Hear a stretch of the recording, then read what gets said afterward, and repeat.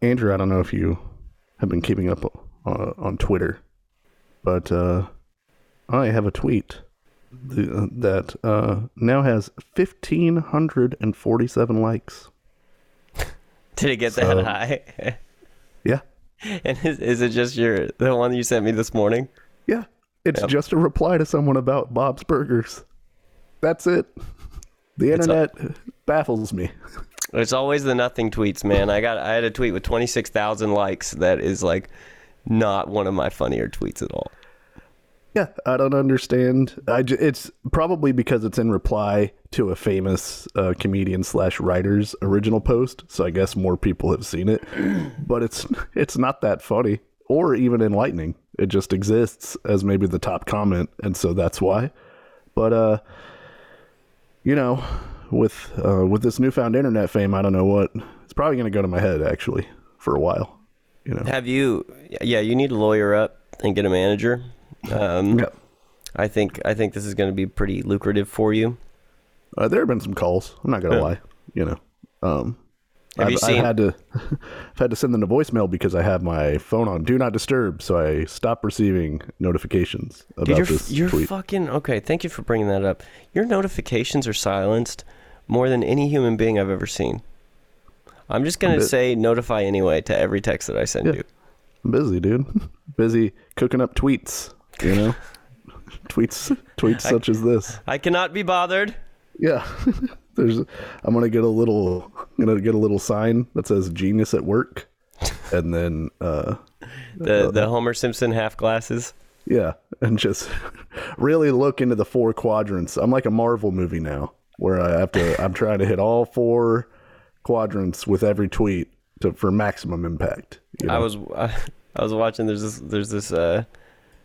this Twitter page called Homer's Best Bits, and it's just Homer Simpson's bits, and it's from the one that I saw was from the bowling episode, the Pin Pals. Okay. And Homer goes into Mr. Burns' office to ask him for $500 to sponsor his team, right. And Mr. Burns sees him as the Pillsbury Doughboy, like hallucinates him and starts like poking him, and Homer then asks him for the $500 and he gives him the $500, and Homer walks out of the office and Mole Man's right there and somebody else I can't remember, and he goes, "Hey guys, if you want to ask Burns for a favor, do it now. He's doped up or dying or something." That is he said the last of it as he was like running away. So this morning I was looking for something to watch, and I just decided suddenly, hey, I'm gonna watch Aliens, sequel to the hit movie Alien. Yeah, hey, call it something else. You know what I mean? Well, you but just put an S at the end. Here's what I was gonna say. I love the simpler time of Hollywood in 1986, where the pitch for the sequel to Alien was just like, well, remember how there was one alien? What if there were like a lot more aliens? And then that's the movie. And they were like, yeah, great. Here's $40 million. Go make it. And that movie rules. It's one of the best sequels of all time. But it is because there are so many more goddamn aliens in it. And you're like, oh, man, you got to fight one of these? I've never seen any of the Aliens movies. I feel like the atmosphere of the original Alien movie you would really enjoy. The effects are rough, and I know that that's a rough thing for you. Sometimes it's hilarious. Like it's very funny. Yeah, it's very, very funny, but because the entirety of Alien is like this atmospheric movie that's set in this spaceship, and so they can build the interior of a spaceship. It's just a set, right? Mm-hmm. And it's very claustrophobic, and there's one alien, and you can't kill this motherfucker, and he's got acid blood, and you're like, oh shit, that sucks. But the end, they do a shot outside of the ship, just in space, and man, they look hilarious. It looks about as 1979 as anything has ever looked. You can see a hand with a black glove holding the model. Yeah, just spinning it. Yeah. Just because it immediately will take you out of it. Like, but it's the end, so it's fine. But the whole time, like, I'm sold because everything is tactile and it's a real place. It's not CG, and you're like, I feel like you get invested in the movie. And then at the end, they just do that exterior shot, and it's just supposed to be space with a real spaceship, and it looks very silly. And I kind of want to watch that now. Aliens has a little bit of the same problem, but it's also got, check this out, more aliens. Is Sigourney Weaver in that? She is the star of the Alien franchise. Look at me, bro. Look at you go. Also, the budget for Aliens was $18.5 million. So they didn't give him $40 million. They gave him $18.5. Yeah, I mean, it's probably the same alien. Yeah. They probably found an alien and just was like, just put a bunch of them in there. You know what I mean? Just more aliens. Speaking of things that people might have wanted more of, but in this case, people actually wanted less of. Well, welcome to Snark Marks, everybody. Stealing your bit. Oh shit! Theme song.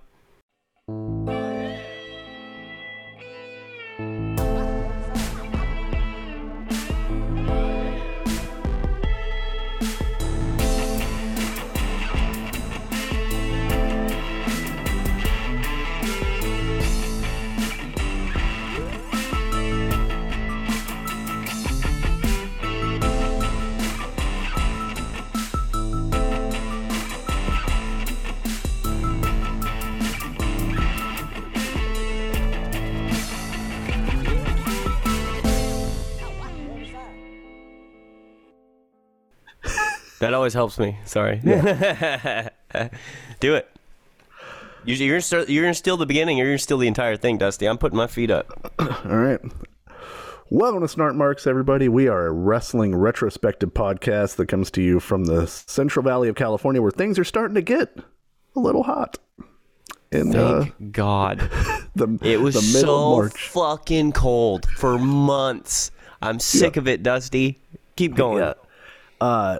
We have done a lot of shows, almost a year's worth of shows, where we went back through some wrestling history. We did an entire deep dive into 1997, WWF versus WCW, which is my favorite year in wrestling. We did the best and worst booking of Vince Russo.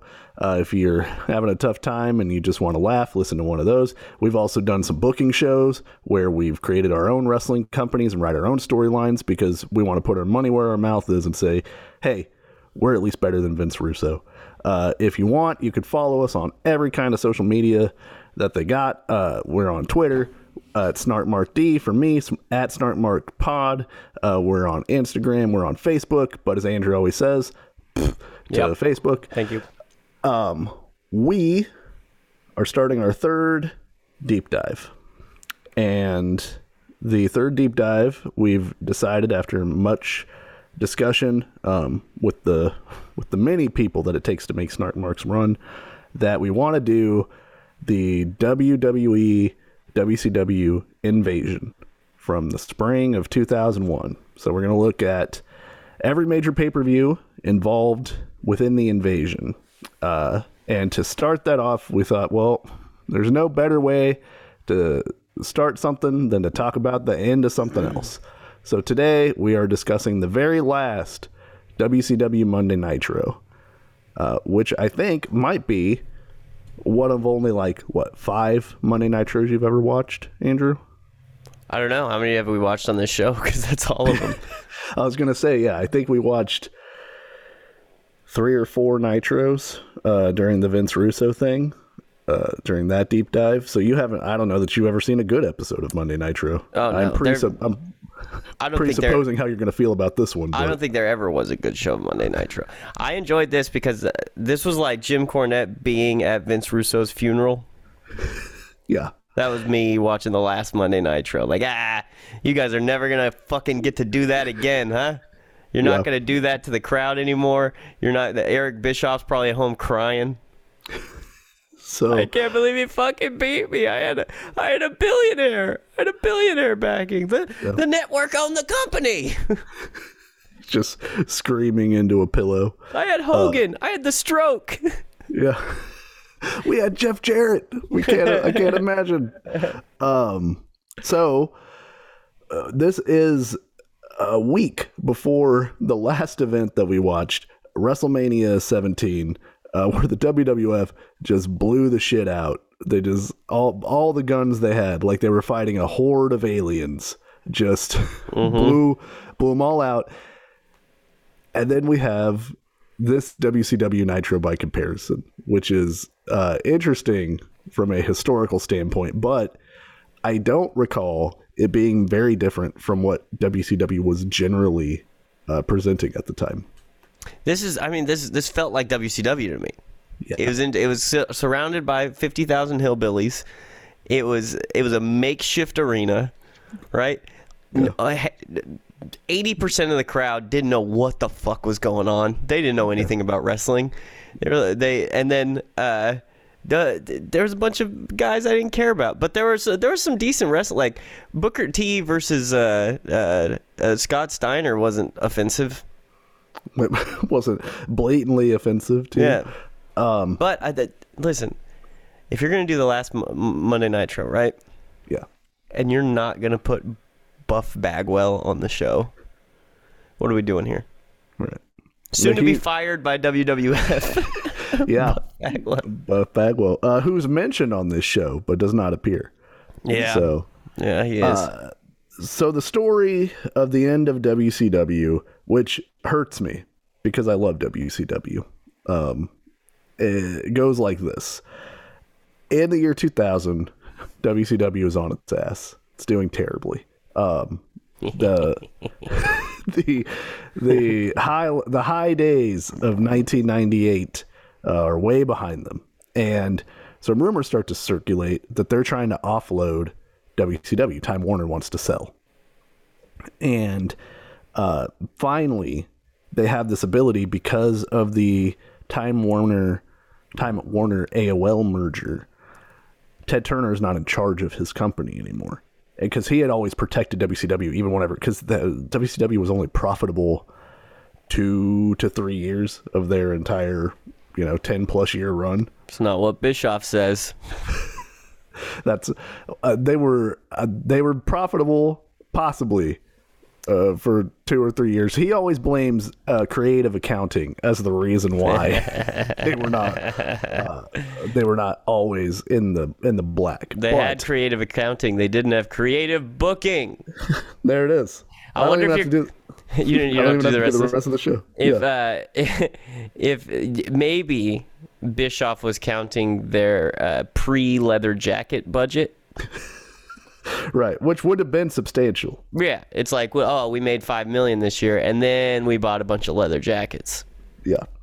So they all had to buy tickets to the Sturgis rally. That's how it worked out. At the beginning of 2001, Bischoff and WCW announced that he has put together a group of investors called Fucient Media, and they want to buy WCW for a lot of money, like $40 million or something like that, to take over all the assets of WCW. And that gets announced. Like, there's a letter of intent signed, there's all this stuff.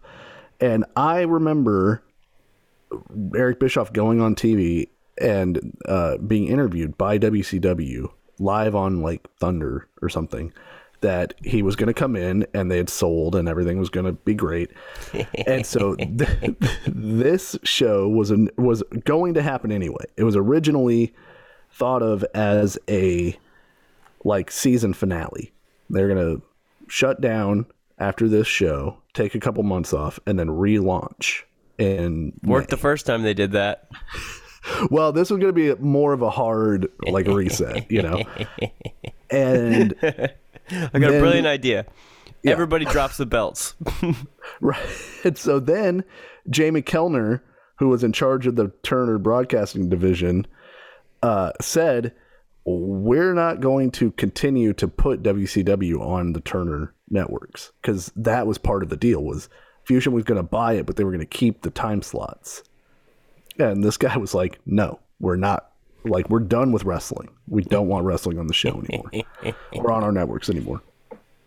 And so, of course, Bischoff's like, well, the deal is dead if there's no TV. Like, if we have a show but we don't have anywhere to put the show, then we have no show. There's nothing. And the USA Network, who had previously had WWF, who had went to TNN, were like, we think wrestling is about to hit like a downturn. We don't want to be involved. So they don't want to buy WCW to put on their television show or to put on their television network. So WCW has no TV after this event scheduled, and therefore they have no buyer. Because, again, Fusion doesn't want to buy them and have to shop a television show that has terrible ratings at this point. It is essentially a brand that is beyond repair.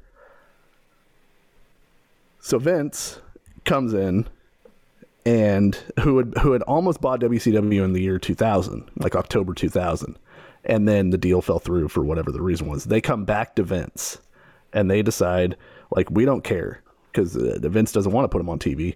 He just wants the assets. They sell WCW for what is reported to be $3.5 million. Yeah. The real number, apparently, it might even be less than that. I've heard $2 million as what they offloaded all of the assets of WCW except the contracts, which will come up later.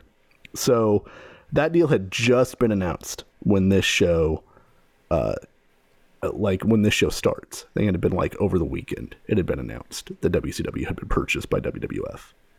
So they still have this show to go through with. So they just put this Monday Nitro on. I know Vince, we have our issues with him, and I know he stinks as a person right now, and he makes a lot of weird decisions with. I love Victory Lap Vince McMahon. Oh boy, do I love Victory Lap Vince McMahon. I love that he took some time on the final Nitro to shit all over it, and to say that he was going to make Ted Turner come down and beg him to take WCW off his hands, and oh man, I especially since I hated my experience with WCW so much, and it's fun to see like how like the difference in the show that we're watching with the Raw where Vince appears on this show, you can just feel the different heat in the room for that Raw. You know what I mean? Yeah. And the crowd was huge. They're in a giant arena filled to the brim. He's got, and then, like I said, the WCW crowd's just a bunch of spring breakers in Florida. You know what I mean? Right. There's nothing there's nothing for them to hold on to. It's not a WCW stronghold where they're like super pumped that they get to see the last Nitro. It's just, it's at a resort that a bunch of people are getting to go watch wrestling for free at. It's essentially the Sturgis situation again. Right. It's the exact same thing. WCW is having an abysmal time at this point. Like they don't have a single show in the year 2000. There's like 13 shows, Nitros in the year 2000. The highest rating that any of them got was a 2.6. And this final Nitro gets a 3, but that's probably because people are watching it to figure out what's going to happen. And it's the final Nitro, you know what I mean? Right. That means something, and because this organization did mean something to people, you know. Yeah. Were there any, do you think there were any big WCW fans who found out that Vince McMahon bought it on that show? Like when he showed up? I would imagine so, because the internet, 2001, the internet exists, but I think it's still mostly in its infancy. Like, I think that I had heard from someone else that they had bought WCW, and I was like, there's no way. Like, that's crazy. And then then that's why they do the simulcast also, is just to let people know, like, hey, it's not just heel Vince, it's probably a marketing tool. Like we bought the competition. The only more thing, like bigger thing that Vince could have done is have every WCW wrestler lose their belt to a WWE wrestler that night. Wait, we aren't at the invasion yet, Andrew. Okay. And Listen, by comparison, I don't know what's coming. By comparison, all of the lowest Raw number at the time, a 4.6. So they're beating Nitro every week by, at the worst, two ratings points. Like, it's crazy. So we open this show. This is Spring Break Night of Champions is what it's been dubbed. And we are live in the Florida Panhandle with Tony Schiavone and Scott Hudson as our announce team. And they actually don't open the show because the show opens on Vince McMahon in the Raw backstage area. And he announces that he now owns WCW and that the fate of WCW lies in his very hands. And that's how we open the show. And then we cut to Scott Hudson and Tony Schiavone, who open the show, explaining that it's the last night on Turner and that there are 5 WCW title matches tonight. Well, and it was funny because it seemed like they had like a stockpile of fireworks for like the years of shows that they had for left, and they were just like, fuck it, it's the last one. 5-minute fireworks show to begin the show. It was pretty sick.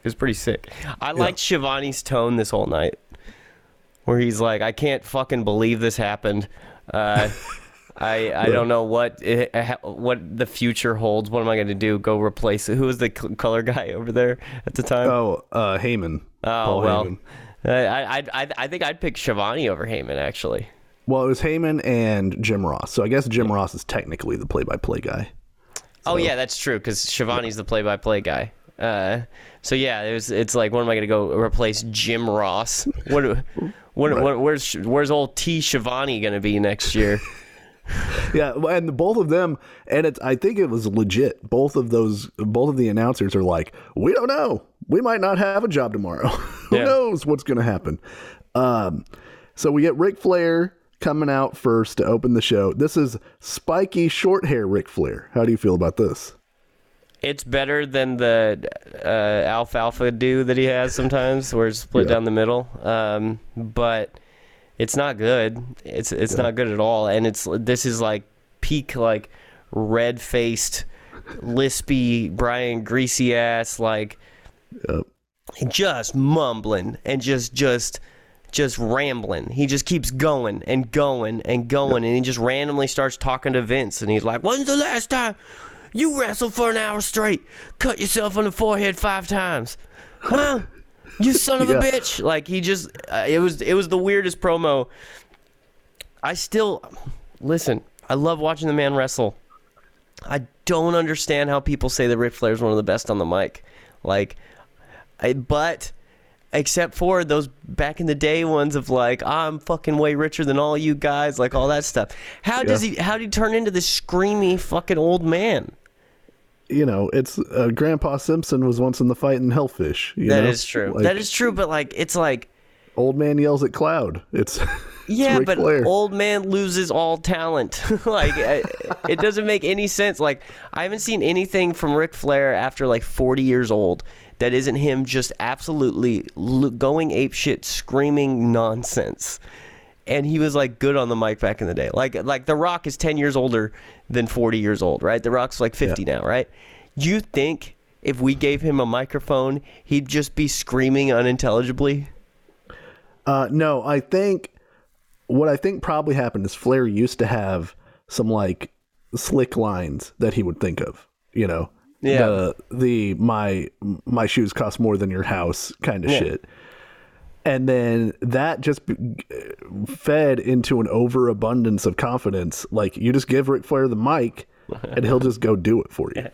And he's out here. I thought, like, this is where we differ. I thought he cut a pretty good promo. If not, it's very screamy, which I know is a problem for you as a sensory issue. Yeah, but I have autism. I can't deal with the sounds.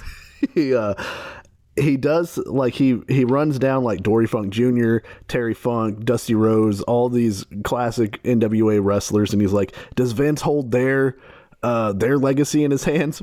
Yes, Rick, he does. He owns the library. Yeah. I'm sorry, it's true. He certainly does.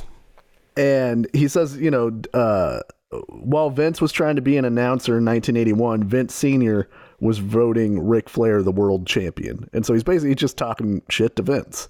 And just wiping his ass with kayfabe, by the way. Yeah. Then the jacket comes off. And that's when it gets to real crazy, screamy time where he's like, they can't control me. They can't control the other wrestlers. They can't whatever. And I was like, Ric Flair doesn't understand how contracts work, because that's exactly. He's like, shit, even I can't control me. Yeah. I'm going to say, I don't remember taking my jacket off. You're going to hear some stuff about a plane ride pretty soon. So he challenges Sting, who he dubs his greatest opponent, to a match tonight on the final Nitro. And I thought his greatest opponent was Ricky the Dragon Steamboat. No, wait, it was alcoholism. Oh, there it is. Yep. His greatest battle of all was toxic masculinity. What Ric Flair had to battle. Was that one big snaggletooth. Yeah. There's a Vince is Satan sign in the crowd, which I liked. There's some good signs. There's some good signs in the crowd. There's one guy that has a sign that just says 4% body fat. And an arrow pointing down at him. There's a Vince, first the XFL, now WCW, you're a dumbass. Yeah, I love that line too. That's a good sign. We get a Macho Man, Randy Savage Slim Jim commercial, and I just want to let you know, Andrew, that both the 1-800-COLLECT and America Online version 6.0, they're both there in 2001. They're both here now, It's been so long since I've heard of 1-800-COLLECT. That there used to be every wrestling show, 90% of the ads were for 1-800-COLLECT. And AOL 6.0, you just go to the post office, grab the CD, you're on the World Wide Web, baby. Was it free at the post office? Yeah, it was a free trial, and so. But I never paid for AOL, because what they would do is, you get the 90-day free trial, and then they charge you. And I would always write down when the 90-day free trial was up, and then I would call them and be like, hey, I have to cancel this. And they would be like, why? Because I don't want to pay for it. They'd be like, what if we gave you 3 more months for free? Great. Sounds like you retained a customer. They're banking on you forgetting. But they don't know. They haven't met Dusty. They don't know what I'm up to, which is dude, I realized, never letting a credit card charge get to my mom's account. I realized like a month ago how many things that I had subscribed to, gotten the free trial and then forgotten to cancel. I was paying $4 a month for Ken Burns documentaries. I was paying. I had Showtime. I had Cinemax. I had everything, man. I was paying for it all. Not using any of it. You don't even like movies, so no. Yeah. But I had access to every single goddamn one ever made. Every one that you would want. And I just wanted to watch the Civil War. Yeah, I just wanted to hear some stories about Honus Wagner. So we get Scott Steiner versus Booker T in a title unification match. This is our opening match. Booker T is the U.S. champion. Scott Steiner is the world heavyweight champion. And these two guys had feuded all through the year 2000 and had good chemistry. This match is very short. It's only 5 minutes. But I think you could tell that these two knew each other pretty well and they had their stock match together for what they would do. Yeah, it's good, man. They're both good workers. I just obligatory. I miss the fucking Steiner brothers. God damn it. This is what we get. You know what I mean? This freak. Scott Steiner could not have any more muscles. Like I couldn't imagine one more muscle on his body. I can't believe he's alive, but I'm happy he is. Yeah, you know never what I mean? took steroids, dude. Prove it. He's all natural. Yeah. Yeah, Ric Flair never did cocaine. Yeah. Prove it. Booker T won this via the rock bottom. Do you think did he keep that finisher when he went to WWF? I assume he went to WWF, right? Like Booker yes, T, he does him right go out. to WWF, and it is TBD, my man. I'm not going to tell you what happened. Oh yeah, good point. I'm going to ask you a bunch of questions. Don't answer them if there's a problem. But yeah, he won this via rock bottom. Yeah, I don't like that because they were trying to make him like dollar store Rock at this point because he would wear like the same shirts as the Rock, those like flashy, like Ed Hardy sort of like button ups. Mm-hmm. And he started using he would call it the bookend, but it is the rock bottom. It is the rock bottom. Yeah. And he started using the catchphrase, "Don't hate the player, hate the game," as his, like, "Do you smell what the Rock is cooking?" sort of line. So as Andrew said, Booker T reverses a Tiger Bomb into a bookend to win and unify the titles in 5 minutes and 11 seconds. Booker T is the last canonical WCW champion that doesn't have any WWF influence in the booking. Hell yeah, Booker T. Great. Booker T one of the good ones. Yeah. I like Booker T. Imagine if Scott Steiner was the last one.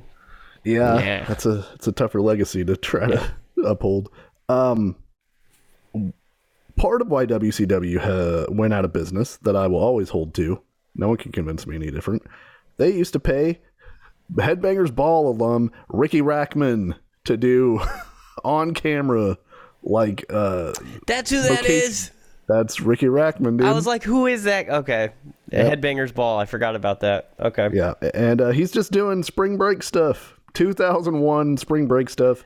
Things that you couldn't pay me. Like, there's no way I would want to go to any of these things. No, but like, is there a better early 2000s job than the skater boy that they pay to go to the spring break things and report back from? Like, yeah, listen, man, like the opportunities.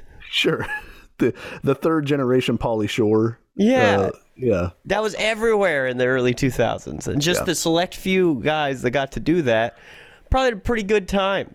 Yeah, people are just discovering Fireball as a drink. It's a whole vibe. Yeah.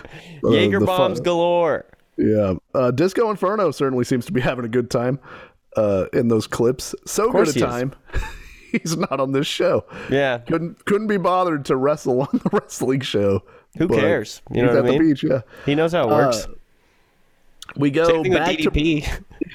DDP's on location, on vacation. Yeah. Paige Falkenberg, you mean? Yeah. So we go backstage to Vince because they intercut between Raw and Nitro. And Vince is on the phone and he says, is there anything more indicative of WCW than deciding to have their final show at some redneck bar in the Panhandle? Yep.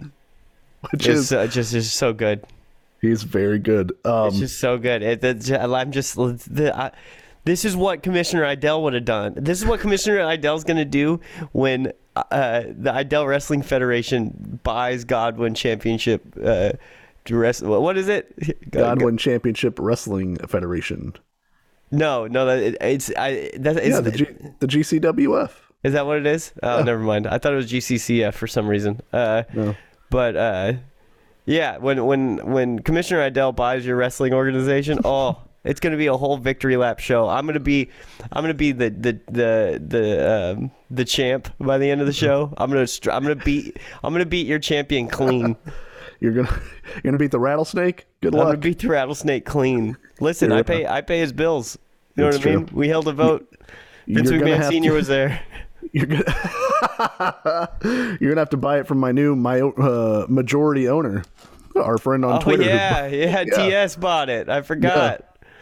Listen, TS drives a hard bargain, but I think I'd be able to talk her into it. It's gonna be tough. Just think of the storylines, man. Think of the heat. So the next match is the Young Dragons of Kaz Hayashi and Jimmy Yang. I don't care who the Young Dragons are.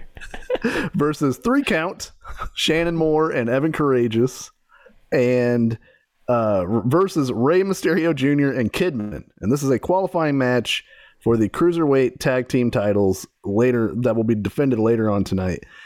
This is an unmasked Rey Mysterio with horns attached to his head. And Jinko jeans. And Jinko jeans. What the fuck is up with those horns?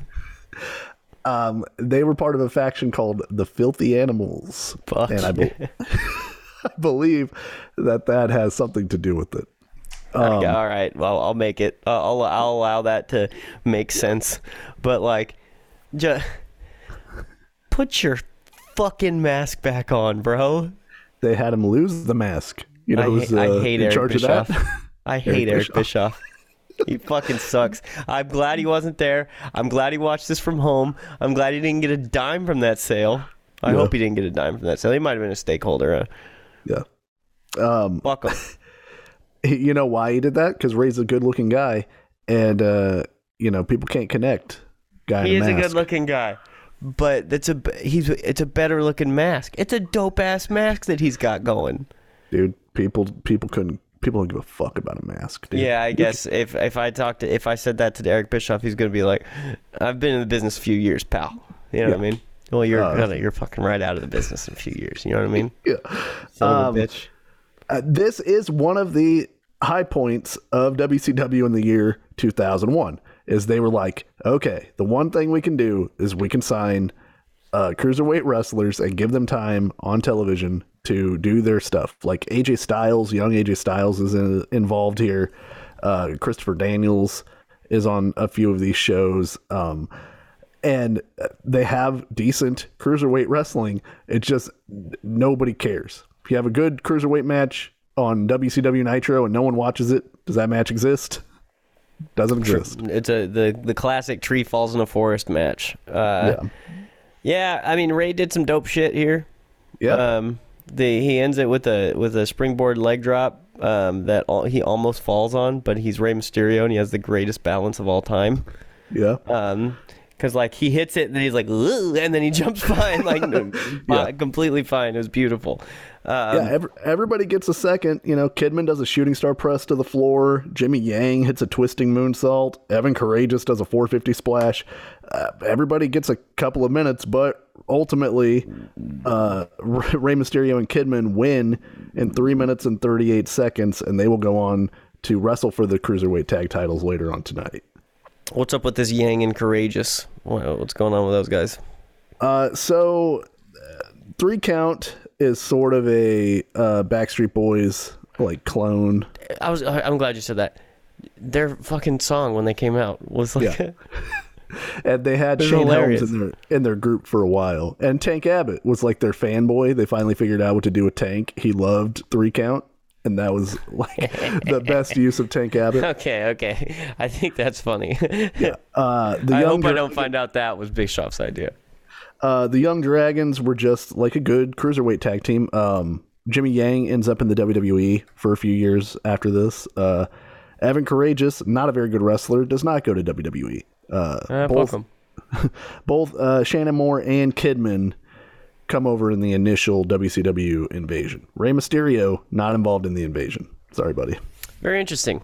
Does he go back to Mexico to wrestle? Yeah, he wrestles, I believe, independently for a while, and because they had to convince Vince McMahon that Rey Mysterio was worth signing, because he also doesn't understand the appeal of the greatest luchador of all time in a mask. I know. But ultimately they win, and he comes in the year 2002 and is young Andrew Idell's favorite wrestler. God damn it. Back in his mask. Who's that jumping out the sky? Right. Yeah. Holy shit. He is the best. Vince is on the phone, and Trish Stratus comes in with some champagne. They make out weirdly on the couch, and then the champagne cork pops. Which, comedy. Yeah. It's as if he ejaculated. Yeah. Oh. Yeah. Okay. Yeah. I thought champagne corks popping funny. Yeah. Big hat, Big hat. It's funny. Yeah. It's not supposed to pop like that. It's funny. Right. They do a little video on Shane Helms because they had really been trying to build him up. Like he got a big push towards the end of WCW. and he gets some dancers because that's how they help put people over. Because Just Eric Bischoff said 2 ideas in his life. Yep. NWO, dancers. He is wrestling Chavo Guerrero for the Cruiserweight title, and Shane Helms has some pretty cool offense. Like, everything has a name. There's the Sugar Smack for his super kick, and there's like some kind of swinging neck breaker move he does that has a punny name also.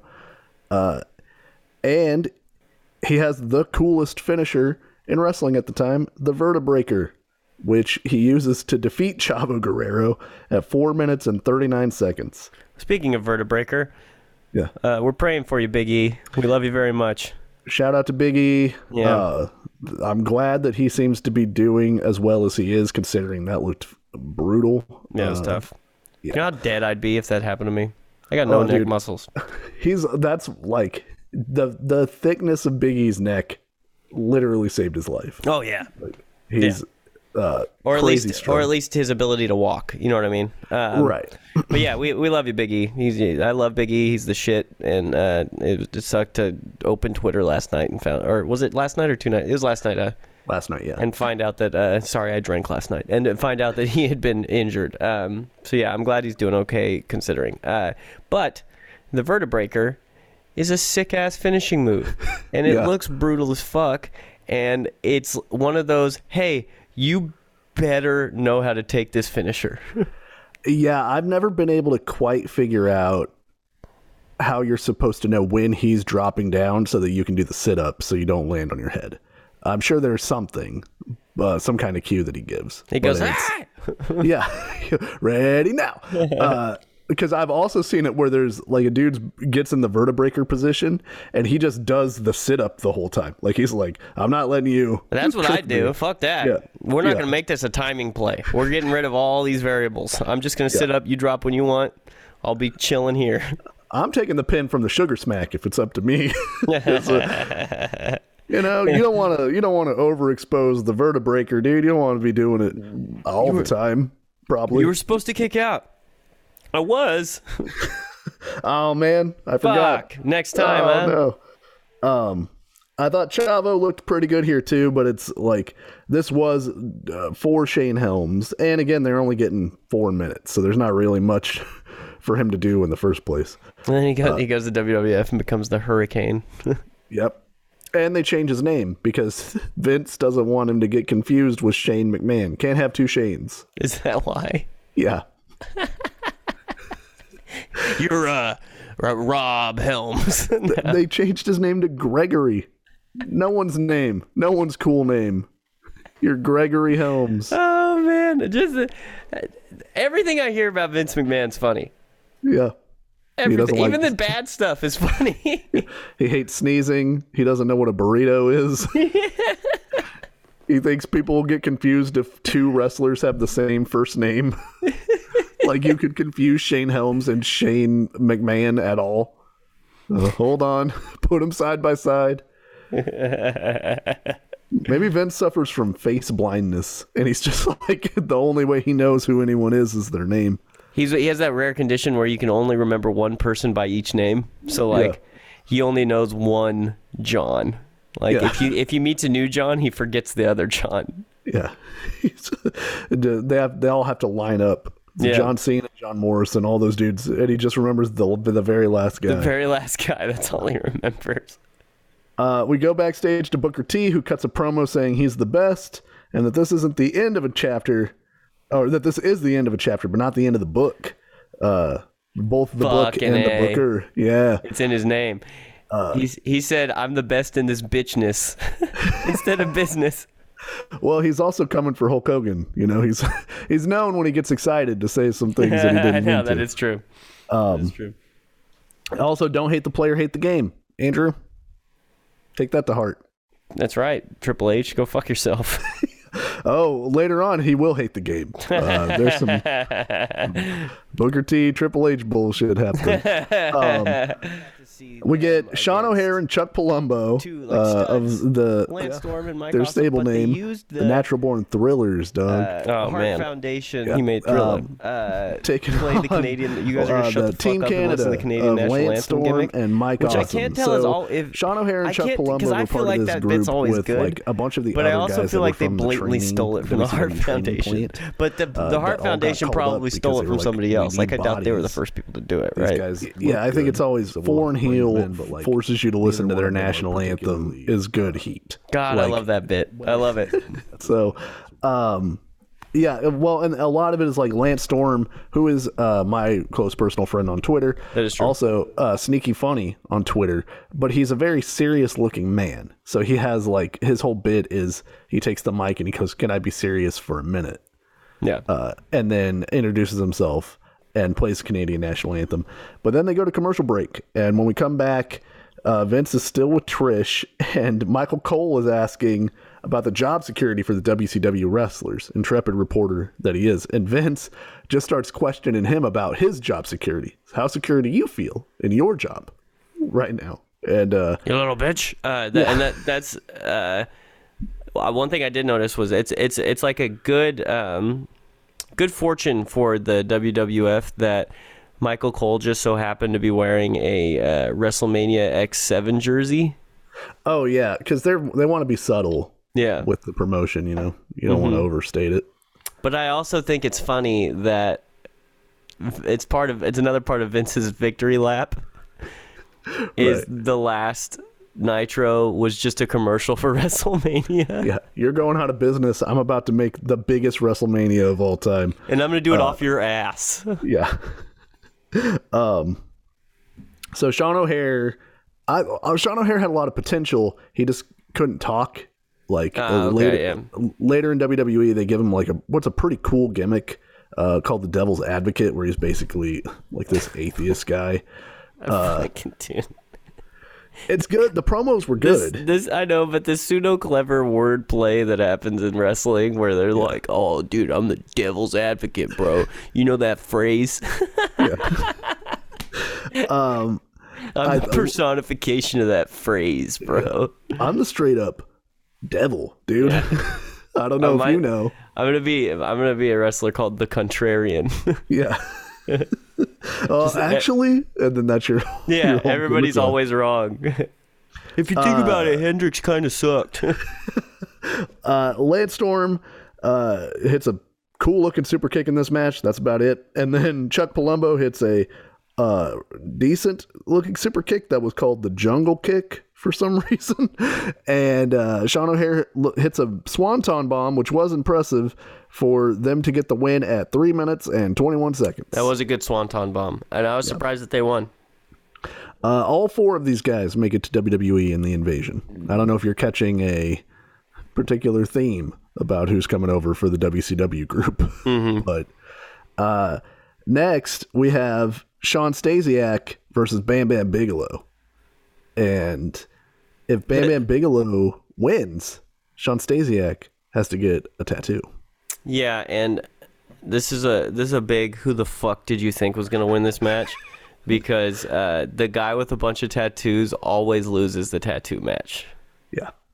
Well, also, like, they're not going to do a live tattoo on Nitro. We both have tattoos. Even a small tattoo takes some time. And I'm dope, though.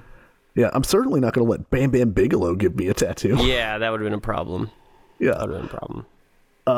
So, Stacy Keibler comes out, which I know, big win for you. Sup, Stace? So, and they ask if she asks if people want to see her dance. And all the drunk people, obviously, want to see her dance, but she's not going to do it. And she suddenly becomes the biggest heel in the entire company. She's no Sunny, bro. She's just not. She's no sellout. Yeah. Scott Steiner, not the biggest heel in the promotion. Stacy Keibler. She's wearing some big heels too. You know what I mean? Yeah. She introduces Sean Stasiak as the Mecca of manhood, and then they don't actually kiss. I noticed that when I was watching it. They almost kiss, but then she like pulls away at the last second. Like, no, I don't think Sean Stasiak Did they ever date? She dated like a bunch of people. I don't think so. But Bam Bam runs out with his tattoo kit. This match is nothing because the Greetings from Asbury Park by Bam Bam gets reversed into a neck breaker for the win by Shawn Stasiak in 1 minute and 23 seconds. And so no drunken tattoo. The one drunken tattoo is saved during this spring break.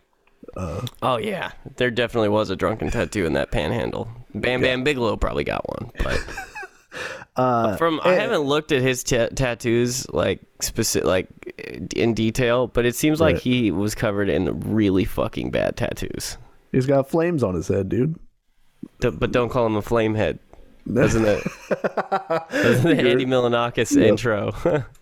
I don't know, but I imagine, because dudes getting tattoos back then, they weren't going for the artistic merit of tattoos, Yeah. And I'm going to get the lyrics to Bob Seger's Turn the Page on my arm because I identify with it. Fucking A, dude. When you smoke the day's last cigarette. Yeah. He's got an American traditional eagle on his forearm that I can't get a good picture of. Oh, dude. He's got a sucky panther. If you guys ever, anybody listening here, let me make sure that this is the correct Google search. And porn isn't going to pop up. Yeah, Google sucky panther. And it's a bad tattoo somebody did of a panther that people now get good tattoos of. And Bam Bam Bigelow looks like he had an accidental sucky panther on his arm. Anyway, look up the sucky panther and then look up Big Bam Bam Bigelow's right arm. Just the right arm. Google the right arm of Big Bam Bam Bigelow. I don't know what to think about Bam Bam Bigelow. How'd you feel about him? I love Bam Bam Bigelow. All right. He was very good. He main evented WrestleMania against Lawrence Taylor. So he's got that going for him.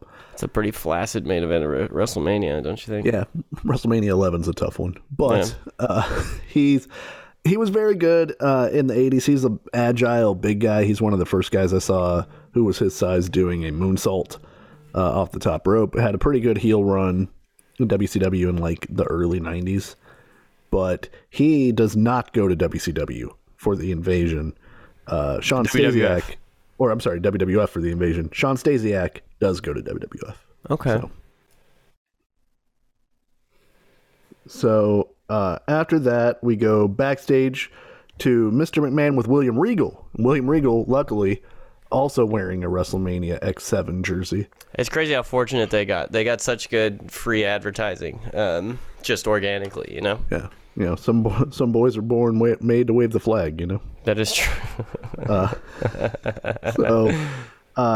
Regal says, "Are you sure that you want to buy WCW? I used to work there. It's a bloody awful place to be." And, tis a silly place.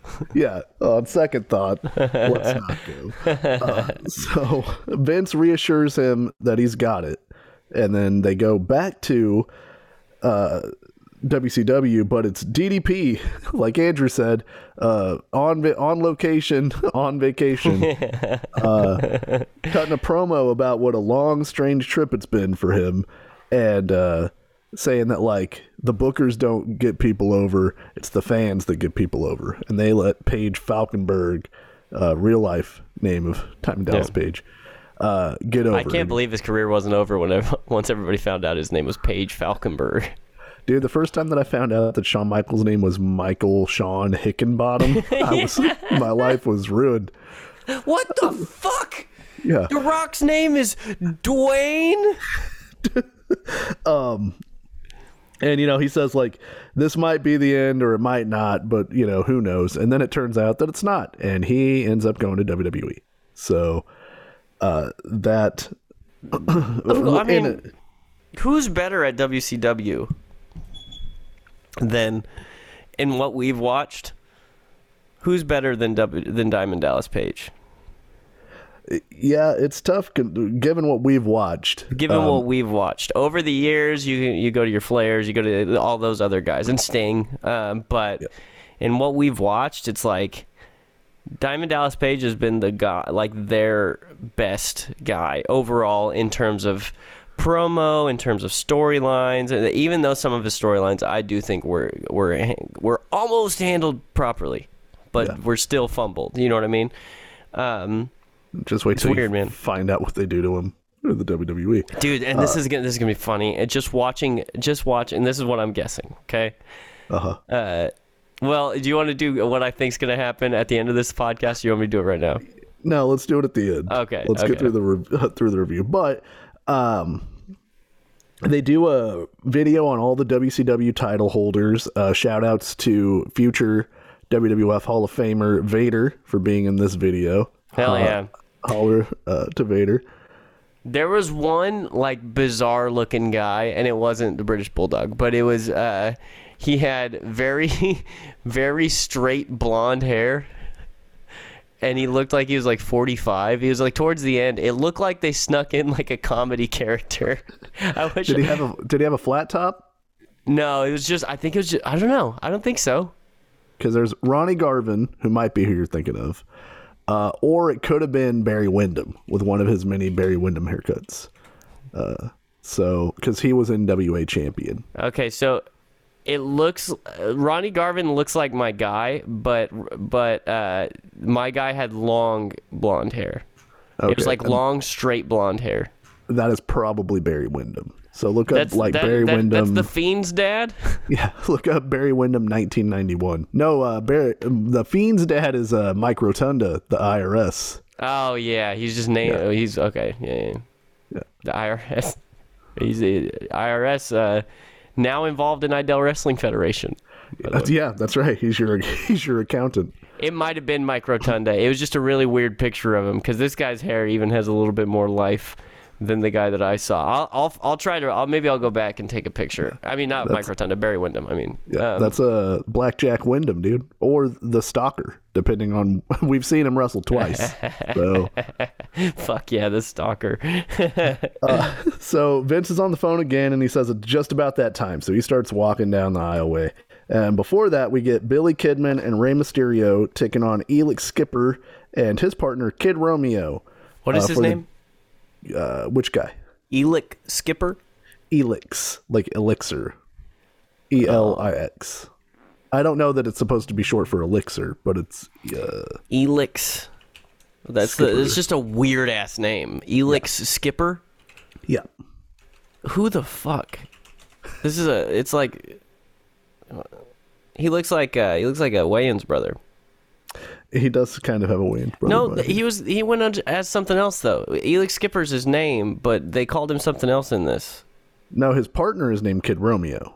Oh no, it's a different guy. Never mind, I'm wrong. Yeah. No, he's Primetime. He was Primetime in this. Primetime Elix Skipper.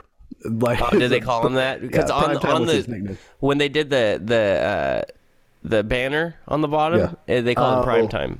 Okay, yeah. Primetime. And that's his fucking real name, Elix Skipper. Yeah. God damn. So he should have done like a double power bomb. Like you power bomb him, pick him up, power bomb him again, and call it the double Elix. Oh, nice. You know what I mean? Yeah. I thought you were gonna say that do a double power bomb and call it the skip to my Lou. Fuck yeah, dude. Yeah. Or the skipper tripper, bro. So WCW had just recently introduced these cruiserweight tag titles, which are a good idea for WCW since they have so many cruiserweight wrestlers. It's a good way to get a lot of guys on a show to have some fun matches. But there's only 2 champions in the history of this. Elix Skipper and Kid Romeo won the initial tournament, and Rey Mysterio and Billy Kidman beat them for those titles tonight. And that's it. So short-lived. Yeah. Now I am supposed to be the wrestling expert on this particular podcast. And a lot of these guys go their separate ways, do a lot of different things in wrestling after WCW shuts down. And I kind of have a general idea of where most of these guys end up. Elix Skipper goes to TNA Wrestling once that's founded. I have no idea who Kid Romeo is. I have no idea whatever happened to Kid Romeo. He does not exist to me. Well, he's still alive. Good for him. He went. He looks like he went to the Indies. Okay. He went to Puerto Rico to wrestle, and then he did some appearances in TNA. Oh, it must have been real early TNA where I did not watch it. So. He made his debut there on July 10th, 2002 in a 6-way elimination tag match that included Tony Mamaluke, one of the Mamalukes, Chris Daniels, Elix Skipper, Jerry Lynn, and Lokai. Low key. Shut up. Don't spell it like that. You know what I mean? He was eliminated after Low Key forced him to submit. And then he returned to TNA for the final time in 2005. In 2008, we're going to go through this whole thing. He joined NWA South Atlantic. NWA South Atlantic. Yeah, that I was one. watching North Atlantic. Yeah, me too. Yeah. That's the one I missed. He teamed with Benny Blanco as the Casanova Cartel. I like that. Yeah, they might be popping up the Idell Wrestling Federation. Yeah. They defeated Manson and Black Knight to win the Territories Tag Team Championship. Okay. And then the Cartel would go on to hold the title for over 6 months before being defeated by the SWAT Patrol on November 15th. That was the actual SWAT Patrol. They raided the NWA South Atlantic show. Yeah. Turns out they were more than a Casanova cartel. You know what I mean? Yeah, that's the entire that's his whole Wikipedia. Trained by Paul Orndorff. Okay. He was fine in this match.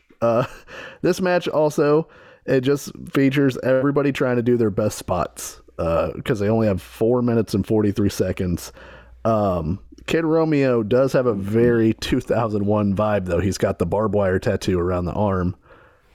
Oh, yeah. Yeah. That was a rite of passage. Ray hits a big seated senton and then a Bronco Buster. How do you feel about Ray using the Bronco Buster? He doesn't need it. Like, you don't... He's got so many other things to do, and then you make him do the Bronco Buster. Like, I just don't... Well, you don't make him. I'm sure he was like, hey, I can do the Bronco Buster. But, I'm not... I don't get it. How do you feel about it? I think it's supposed to be, like... Because that's a big WWE spot for X-Pac at this point. I think they're like, who's our guy who could do it? They just bit fucking everything. Yeah. And, he's in the Filthy Animals, dog. Yeah, that's the thing. It's such a filthy animal move. But, it's like, oh, I'm putting my dick in your face a bunch, bro. By the way, you always know, this was something I learned about Ray. You always know he's not going to do the 619 if he does the thing where he redirects with that spin thing. Yeah. The 619 was introduced in WWE from what I... you're right. But even later in his career, like... Oh, right. If he's not going to hit the 619, and he hit the 619 in like every match, but if he didn't hit the 619, he did the thing where you throw him at the ropes and he redirects with the 619, just so you could see him do the spinny thing, which I appreciate. Because it's sick. That's why he worked it into a move. It really is. It's dope. Yeah. Kidman hits the Kid Crusher, also known as the Unprettier, Christian's move. For the win, they win the tag titles, 4 minutes, 43 seconds. We go to Sting, who's in a room full of bats, literal baseball bats. Yeah. Not like the place that we apparently play music, where there's a bat, goddamn bat. There's a bat in the room. It's for ambiance, bro. Get over it. Yeah. I don't like that. Was it Sting? Was it Sting or was it Jerry that tied all those bats to the ceiling? Maybe they did it as a last bonding experience for the two of them, Yeah, we've been through a lot, Stinger, haven't we? Yeah, you're right, Jerry. Anyway, who knows what the future holds? Let's just stand here and enjoy. All we're promised, Jerry, is this moment right here. Anyway, Jerry, how's your wife? We talked about this a while ago. She died right before that Vampiro match. Perhaps you remember the Vampiro. Wait, didn't you tie the big bag of blood that fell on me? Listen, Jerry, listen, Stinger. Steve, can I call you Steve? Steve. I was just doing my job, you know? Look, sometimes you got to hang bats in a tent. Sometimes you got to set up a big bag of blood, you know? Despite all my rage. Yeah. I'm still just a bat in a cage. I'm just hanging a bunch of bats in a tent. So that's not what the song says, Jerry. Sting's giving off like real manic energy in this promo. Well, I was wondering, is this a new gimmick, Sting? Like, is this like a new wrinkle on his gimmick? Like Seth Rollins is crazy now? It's kind of, yeah, like so the Sting path is very strange because there's not talking Crow Sting. It all goes back to Starrcade, because once Starrcade happens, what do you do with him? Well, so there's no talking emo Sting, no tan ass that hasn't been working on his arms Sting. Then in May of 1998, inexplicably he joins the NWO Wolfpack with Kevin Nash and Randy Savage and Conan. I'm so fucking glad this company failed. As does Lex Luger, who some would argue was the biggest foil for the NWO. Well, that was the thing. Like, I can't believe put all of our people who are worth a shit on one team. Yeah, to take on Hulk Hogan's NWO. So they're like, okay, I guess the whole time Hulk Hogan was really the guy being a dick. You guys are the cool invaders that tried to beat me up all the time. So that's red and black face paint Sting, wearing like Jinko jeans and like doing the too sweet sign and all this. Oh man, I'm so glad I haven't seen that. It's not great. Then he gets quote unquote injured by Bret Hart in a match and is put on the shelf for a while. And then he comes back and does all the 2000 with Vampiro, big bag of blood Sting, where he's in the black and white face paint again. And so I think this is just that. Like, he was like, how do I cut promos? I can only cut promos as Surfer Sting. I don't know what emo Sting sounds like. So emo Sting doesn't talk. But the emo face paint, the Crow face paint has done a lot for my career. It's pretty iconic, looks pretty cool, and I don't have to think of new designs to paint my face every week. So it's kind of a melding of the two things, you know? I can see that, yeah, for sure. I'm looking at pictures right now of him in the Wolfpack doing the too sweet hand sign, and it breaks my goddamn heart. Yeah, it's rough. It's just so funny that's how it ended up. Like the joke while watching that would have been like, oh, they're probably gonna even make Sting join the NWO eventually. Yeah. Then we get so Sting hits his promo line, his ending line, which is "It's showtime, folks," which is still the one he uses now, which is fine. It's a fine line. The way he delivered it, I'm surprised he didn't go do the with the take off the hat by Ron White. It's showtime, folks. Fucking bagaw. And so then we get more Spring Break, and Andrew, there has never been a better time to sign up for AOL. Never. That is true. It was the last good time as well. Yeah. We're riding high. Things will never be bad. Yeah, that's the thing, because every time I watch any type of media that's in pre-September 2001, I'm like, these motherfuckers have no idea what's about to happen, and how good they have it, and it's just all downhill for the next fucking 20 years after this. Everything's great, unbridled optimism. It'll never be better. Who could have foreseen? So we get Vince doing his strut walk to the ring, and then we get Ric Flair versus Sting, the final WCW Nitro match, which I believe mirrors the main event of the original Nitro. Sting versus Flair close the original Nitro. They close the last Nitro.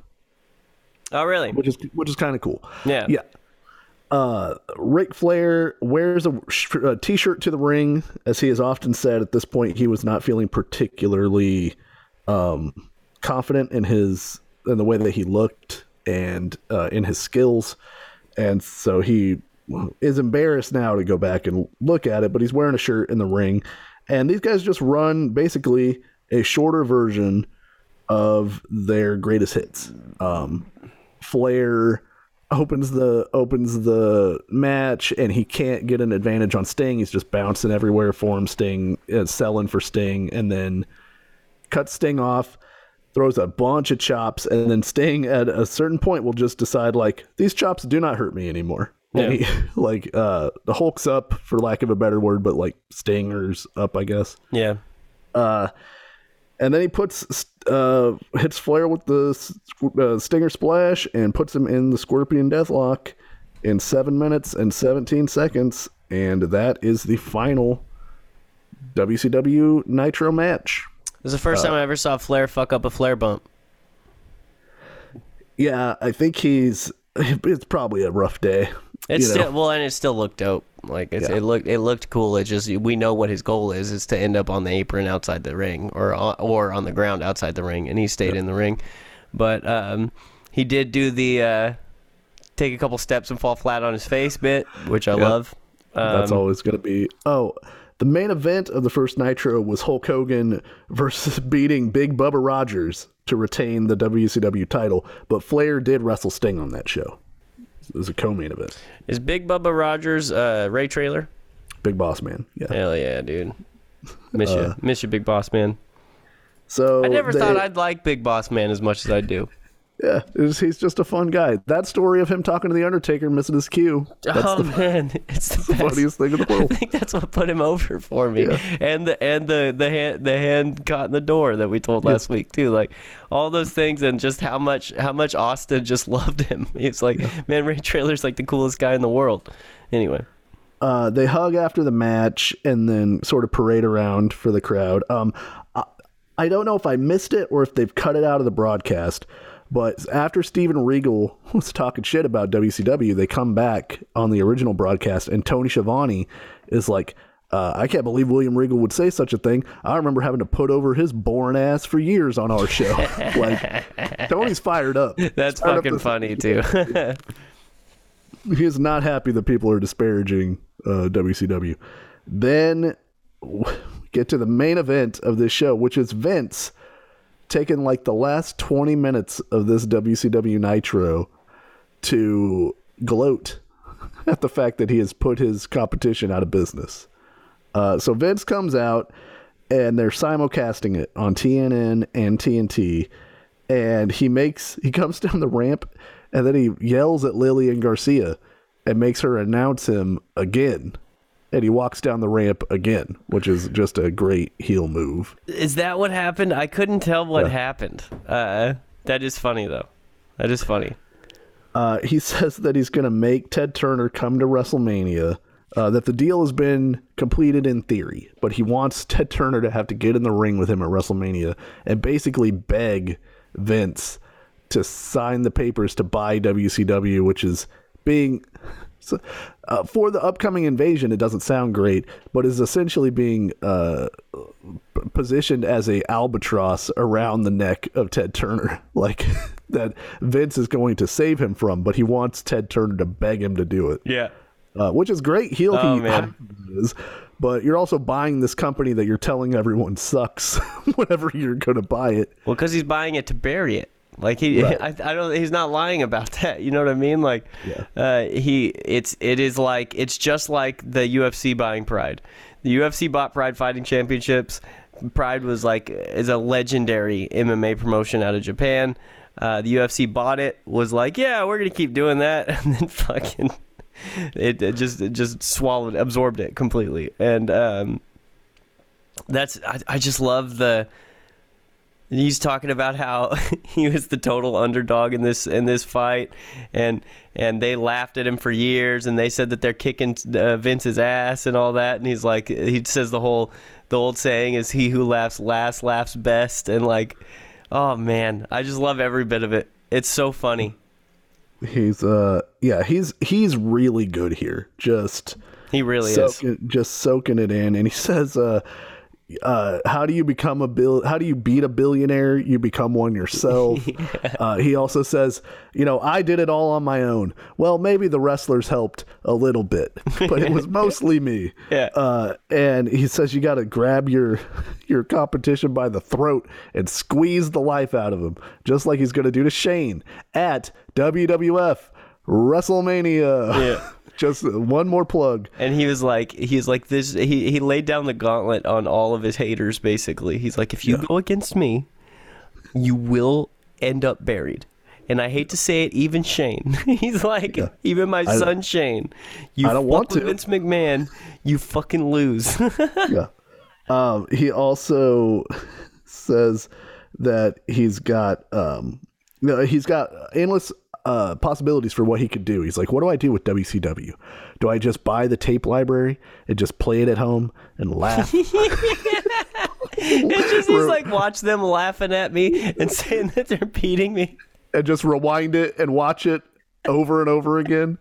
Do I bury WCW? Do I bring them in? And then he does a Roman jury with the crowd. And the crowd doesn't seem to really understand the rules of this game. But he mentions a bunch of WCW guys, and he's like, Hulk Hogan, boos. Lex Luger, boos. Buff Bagwell gets a positive reaction. Dude, Buff, I was so excited. It turned flaccid as this went. Yeah. Because Buff Bagwell got the biggest pop, and I was going to rub it in your stupid face. And then the following two biggest pops were Scott Steiner and Goldberg. Yeah. Two guys who I really do not enjoy.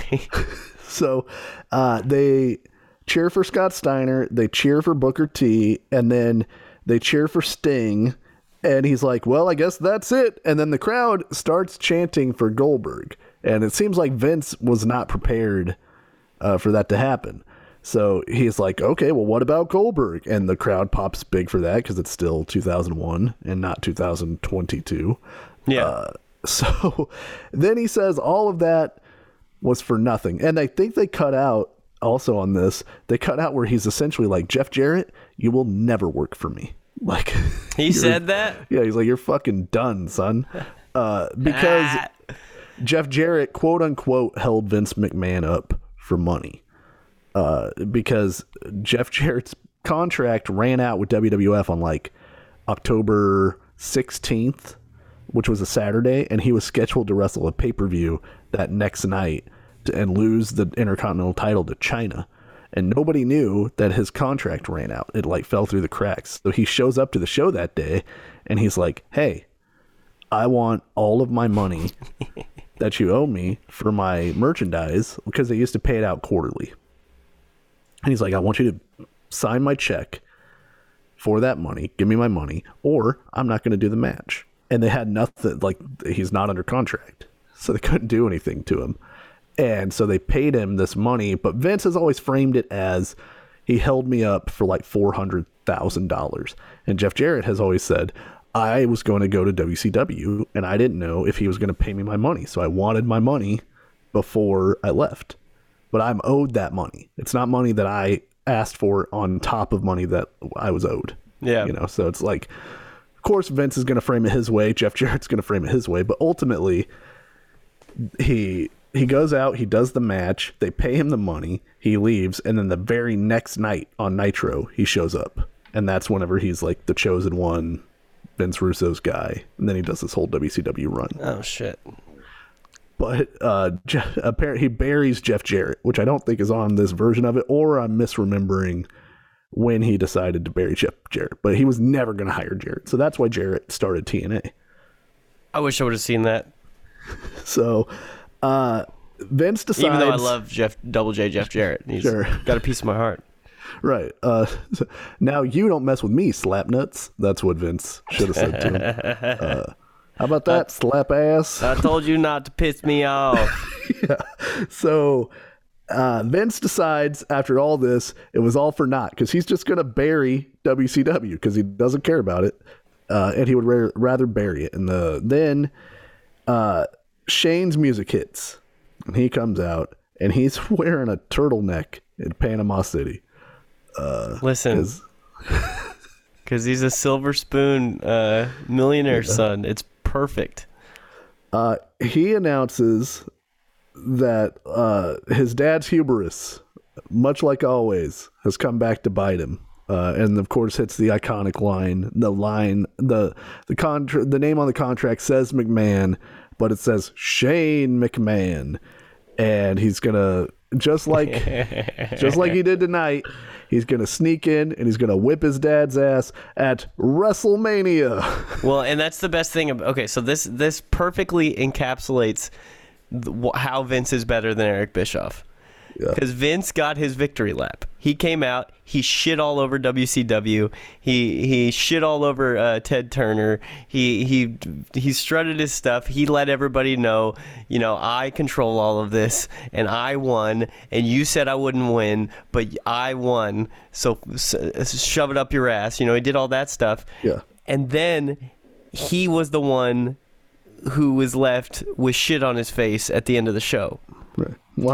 Why am I always the one in the doo-doo? Exactly. His splat. Yeah. He's always the one in the doo-doo in my alligator natives. And so he, if this were Bischoff, he would have came out, done the victory lap.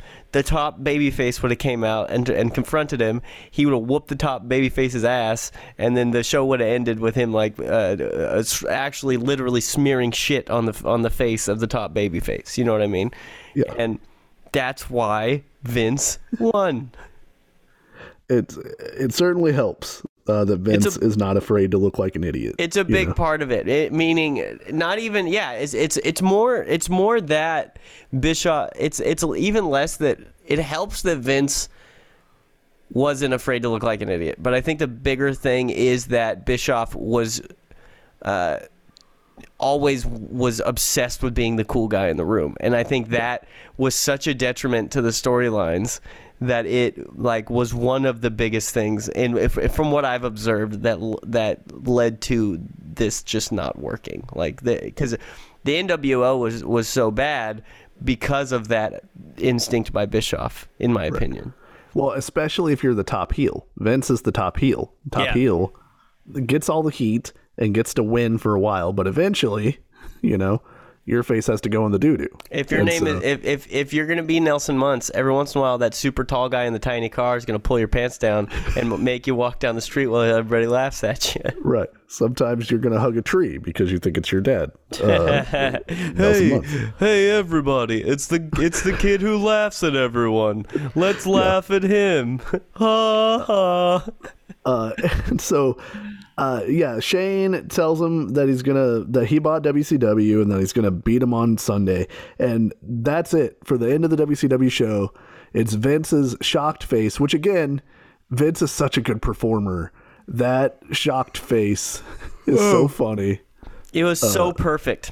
It was with his so eyes perfect. bugging out. But they also make a point to say, hey, Raw's not over. Later on tonight, you're going to see Kane and The Undertaker take on Stone Cold Steve Austin and The Rock. Yeah. That's and Bam Bam Bigelow and Sean Stasiak are supposed to be able to beat that? Yeah, I mean, or you could stay here and watch Kid Romeo. Yeah. It's wild. And Elix Skipper. Yeah. I had to look up both of their names. Yeah. So it took so long. It's crazy that they were just like, oh, also, not to be outdone, we still have 4 of the most famous wrestlers in the world coming up. Of all time. Yeah. Not just today, all time. You go ahead and stick around. They're going to stay being the most famous wrestlers in the world. Yeah. If you don't think that that's interesting, stick around for any of the other hundreds of interesting things that we might have going on. We've also got Mick Foley. Yeah. Do you guys have Mick Foley? Yeah. We've got the Hardy Boys. We've got the goddamn Dudleys are on our show. So anyway, that is the last WCW Monday Nitro. What ends up happening, and what was part of the problem, was WCW had 2 many talents under guaranteed contract. I was listening to a really good book called Nitro, The Rise and Fall of WCW, where the guy outlined like 60% of their operating cost was in contracts that were guaranteed. Like WWE does contracts that have a downside guarantee on them also, but this was just flat. Like, you sign this wrestler, he makes X amount of dollars a year. And whether or not he wrestles for you. Whether or not he wrestles, if he's hurt, whatever. And everybody's contracts continue to go up. And that's why a lot of the guys, we'll get to it in the invasion, I guess, but a lot of the guys that you would think that you would want, your Goldbergs, Nash, Hogan, Hall, Flair, those guys wait out the majority of their deals with WCW because they're still getting paid because it's Time Warner's the company that owns WCW. So the contract is with Time Warner. It's not with WCW. And a lot of the mid-card guys, because they aren't on like crazy deals or anything and they want to wrestle, they are the ones who end up taking the deals with WWE, like new contracts that are WWE contracts. But that's why you don't end up with a lot of the bigger names, which is only a small reason why the invasion is not so great. But you could tell, like, at this point, I was like, fuck yeah, Lance Storm. Yeah. You know, like Lance Storm, but like it's kind of flaccid. You know what I mean? Yeah, I think the problem is a lot of the really good wrestlers are great, but if you're wanting, everybody imagined what the war would look like. What if Sting wrestled Stone Cold Steve Austin and all of that? And it was like, instead, that's Rock Hogan. Goddamn. Right. Or you've got Lance Storm wrestling Edge, which is like pretty fun, but that's not what I imagined for the war of WCW versus WWF, you know. Is this the classic we see Triple H in a tank? No, Triple H is hurt by the time the invasion happens. What is the Triple H in a tank thing that I'm thinking of? That's from 1998. WCW or WWF DX just goes to invade a WCW show that's happening in the same area. And was that real? They really went there, yeah. But did they have an agreement with WCW to do that? Not from anybody in WCW that I've ever heard. They just went and did damn, that's sick. Well, we should do that one of these days too. Yeah, that's just a Monday Night Raw. So, I looked up the Monday Night Raw from this night, which is also not a great show, but it's crazy just how much better it is, even based on the names that are on this show. Taz defeats Val Venus in 52 seconds. William Regal beats Crash Holly by DQ in 28 seconds. Chris Benoit and the Hardy Boys defeat Edge, Christian, and Kurt Angle in 2 minutes and 20 seconds. Jesus Christ. X-Pac defeated Test with special referee Eddie Guerrero in 3 minutes and 37 seconds. The Big Show defeated Chris Jericho in 2 minutes and 42 seconds. And Steve Austin and The Rock defeated The Undertaker and Kane in 4 minutes and 46 seconds. But I bet you that show's a lot more fun to watch. And oh, yeah. Yeah, it is. I mean, this, like I said, this might have been the best Nitro I've ever seen. Yeah. And it was not good, but at least there wasn't a lot of wrestling on it. Like, the matches were short. Booker T and Steiner had a decent match. Sting and Flair wasn't offensive like the other one. Like, this wasn't a horrible Nitro. And then you got a lot of Vince. Yeah. That's why it was so good, because you get a bunch of Vince McMahon. Yeah, instead of more Scott Steiner and Ric Flair. And there was 0 Bischoff and 0 Russo on the show. So yeah, that's pretty good. So Russo's at WWF right now? No, Russo is gone. Oh, he's already gone. Okay. From everywhere. Yeah. Nobody wants Vince Russo at this point. He pops back up whenever TNA starts. Oh, okay. And because him and Jarrett are friends. Yeah. Well, I mean, yeah, he made Jeff Jarrett his fucking main top babyface champion. Yeah, and that killed WCW. So he didn't piss him off. He didn't. No. the reason they left is because Vince Russo wanted Jeff Jarrett to be in a main event program with Stone Cold Steve Austin, and Austin was like, I don't think so. You want that chicken shit? Get a shot to Rattlesnake. Yeah, I don't think, not today, son. Not today, not son. whenever The Rock is right there. You better go buy yourselves a rattlesnake. I don't know if they're ever selling them. So our pop culture is also mostly forgotten this week. The number one movie in America is Heartbreakers. It's a movie I'm going to bet you have not seen. I gotta look it up. It stars the aforementioned Sigourney Weaver and Jennifer Love Hewitt as Sigourney.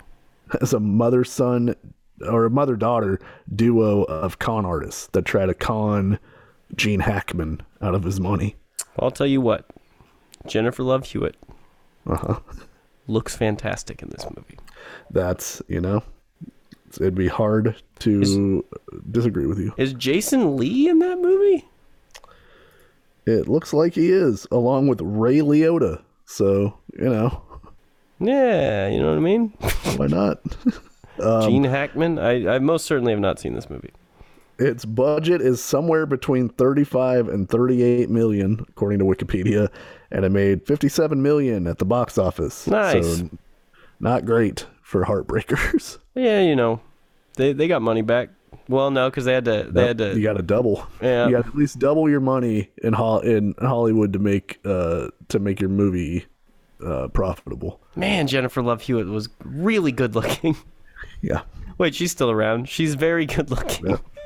I'm more interested in the movie that was number one the week before that, which was Exit Wounds, starring Steven Seagal and DMX, which I know you also have not seen.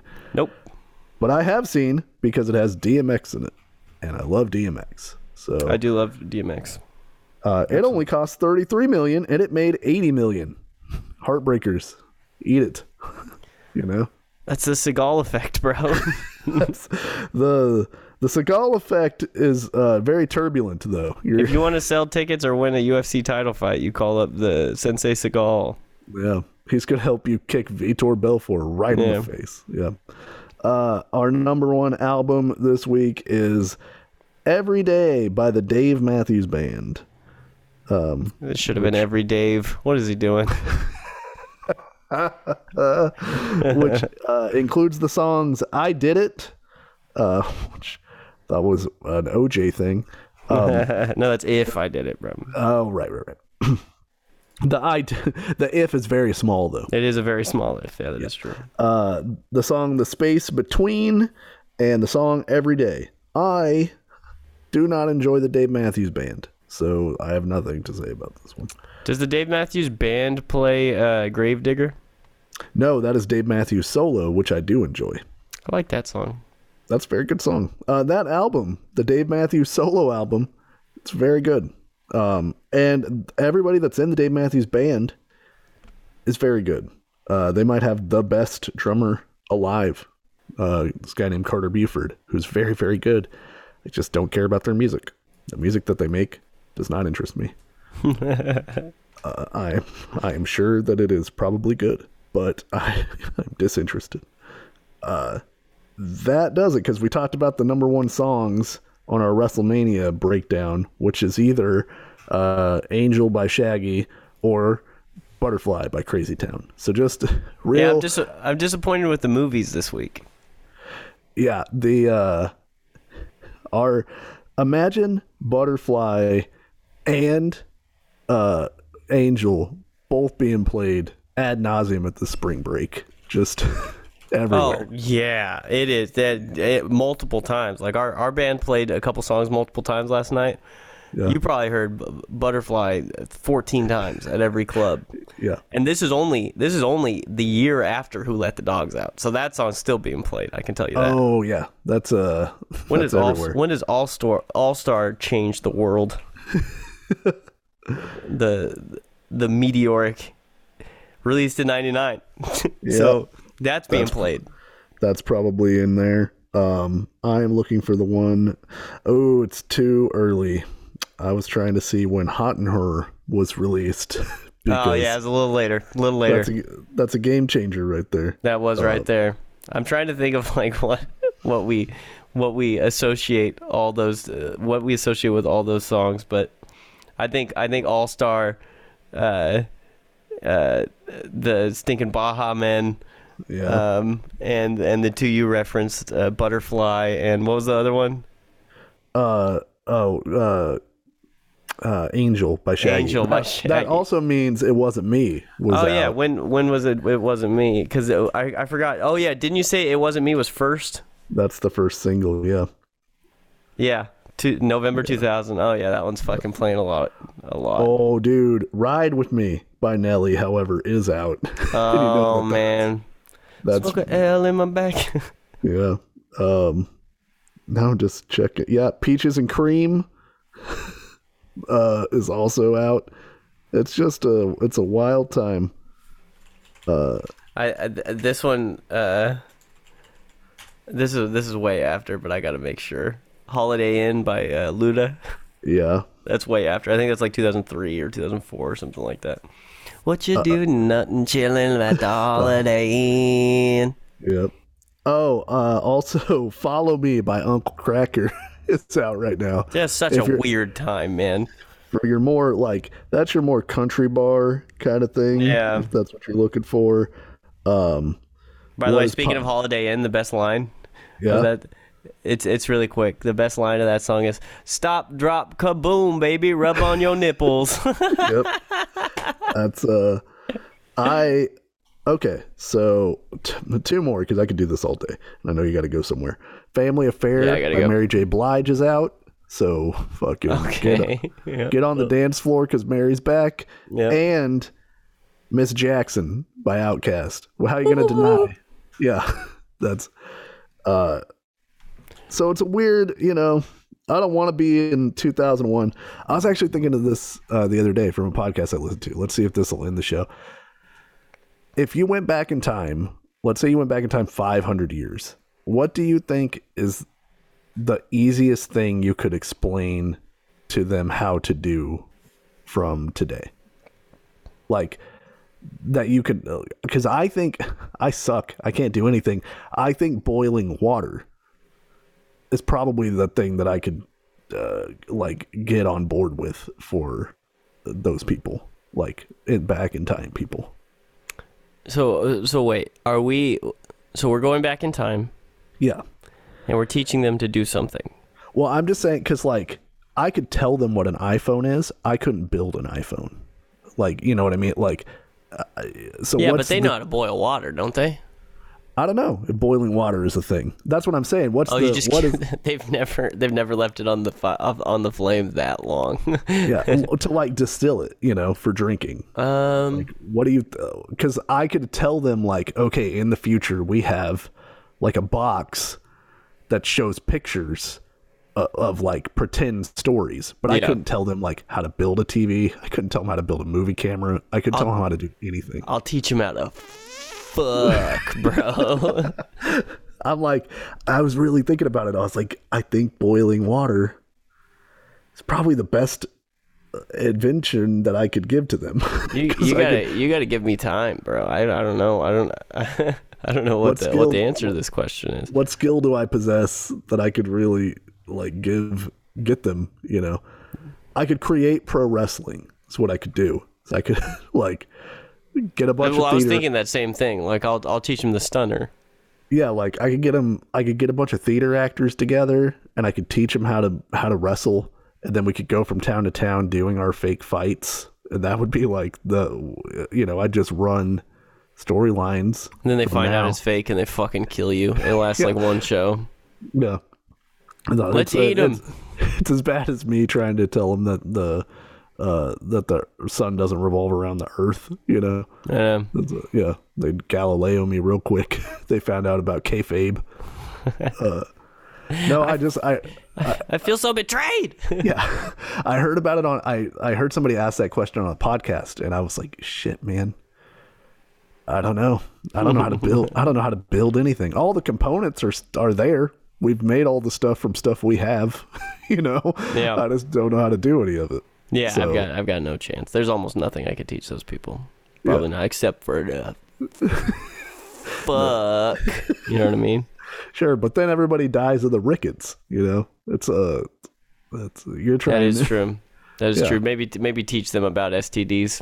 Sure, or like, I guess I could be like, hey, like, wash your hands, dude.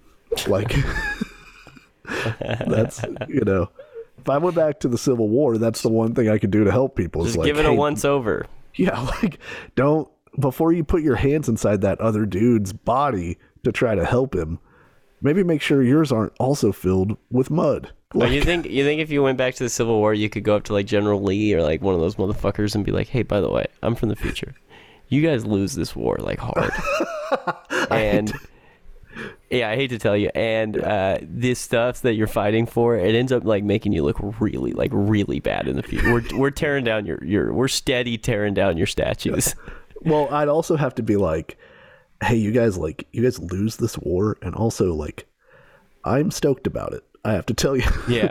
no one in the future, well, most people in the future are not rooting for you to have won this war, just so you know. And it's getting real bad for the people that like are stoked that would have been stoked had you won. So like maybe like preserve the legacy a little bit and be like, actually, man, maybe, you know, slavery, or you could, you know, you just keep doing this. He's just riding away. Also, he would have no respect for me.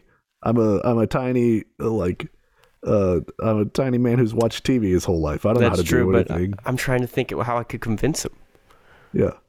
Just because the only thing I don't know enough. I don't know enough. Like if I knew like the outcome of some of the battles, that'd be dope. But like, I would just assume they lose all of them, which isn't the truth. And then I could tell him like, hey, some crazy actor is gonna kill Lincoln in a couple years, but that's after the war, so it doesn't matter anyway. Yeah. I don't know how do I convince him I'm from the future? Exactly. That's part one. And then part two, then I got to break the bad news to that guy. Yeah. That he doesn't win the war. Yeah, you super don't win the war. Like you surrender. Yeah. Specifically you, I believe, surrenders. Yeah. I think that No, it sounds weird. That makes me think of the Simpsons episode where Homer goes back in time and he's like, just remember what your dad told you the night you got married. If you ever go back in time, don't touch anything. It'll ruin the future. And then he gets mad. He comes back and he just starts smashing everything. He punches a dinosaur to death. Yeah, because there's a bunch of there's like bugs that fuck with him or something like that. Yeah. He's like smashing him with his feet. He beats the shit out of a dinosaur. And then it cuts back to the present and the thing just keeps changing. The house just keeps changing as he goes.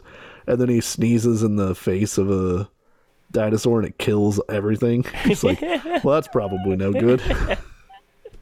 You know what would probably actually happen if I went back in time? I would kill everyone, unfortunately, with like the diseases that I have that like they aren't inoculated to. They would probably or they'd kill me with one of their stupid old timey diseases. Yeah, that's the thing. But the thing is, like, they would probably sanitize the shit out of you before you go back in time. Yeah. Unless you just like, well, I'm saying accidentally, Wild West Cavalier that shit. If I just like Spider-Man villain origin story just fell into some shit that like super collides or whatever, you know, I go back in time. What happened to Dusty? Oh, we think he went back in time. Yeah, he got super collided. Wait, what? Yeah. Yeah. I've seen him in some old photos. Looking real scared. Yeah, but it's just me writing help in a language no one can read yet because English hasn't been invented. To help from 2022. Scared. Not inoculated to rickets. Please help. Yeah. Trying to convince them how to build a Hydron super collider. They don't know anything, and I'm like, no, like it. No, like smashes them together. Yeah, it's really big. And they're like, how do you build it then? You're like, I don't know, man. I'm just the idea guy. Yeah. But then my other ideas that I can actually do something about are like, okay, so you have some cheese, right? Leave that cheese out like for a long time. Check it out. And then it's gonna help with some stuff. And I don't even know if that's how penicillin was initially discovered. half remember all of this stuff. Like, pasteurization is something, I think. I don't know. I got one guy working on A-bombs. I got another guy working on Coca-Cola. Yeah. Which was also accidentally invented. So good luck to me trying to figure it out. So anyway, sorry. That was too much at the end. But the end. we will be back next week going in the past just on our televisions. Because we are starting the invasion properly with the WWF pay-per-view from July of 2001, properly named Invasion, which has a sick-ass poster, which is like half Vince's face and half Shane's face. Fuck yeah, it's like Face Off. Yeah, they want to take their faces off. Which is a dog shit movie. Oh, I'll hear nothing of that. As a man who now has, hold on, 1,661 likes for his Bob's Burger tweets. I'll hear nothing from you. The Bob's Burger army is going to be after me. That's right. Anyway, follow us at the socials, dropped at the top. Watch the Invasion pay-per-view so you know what we're talking about next week, because we will be back. Because even though kayfabe is dead, we are alive at the Snark Marks, starting our Invasion podcast.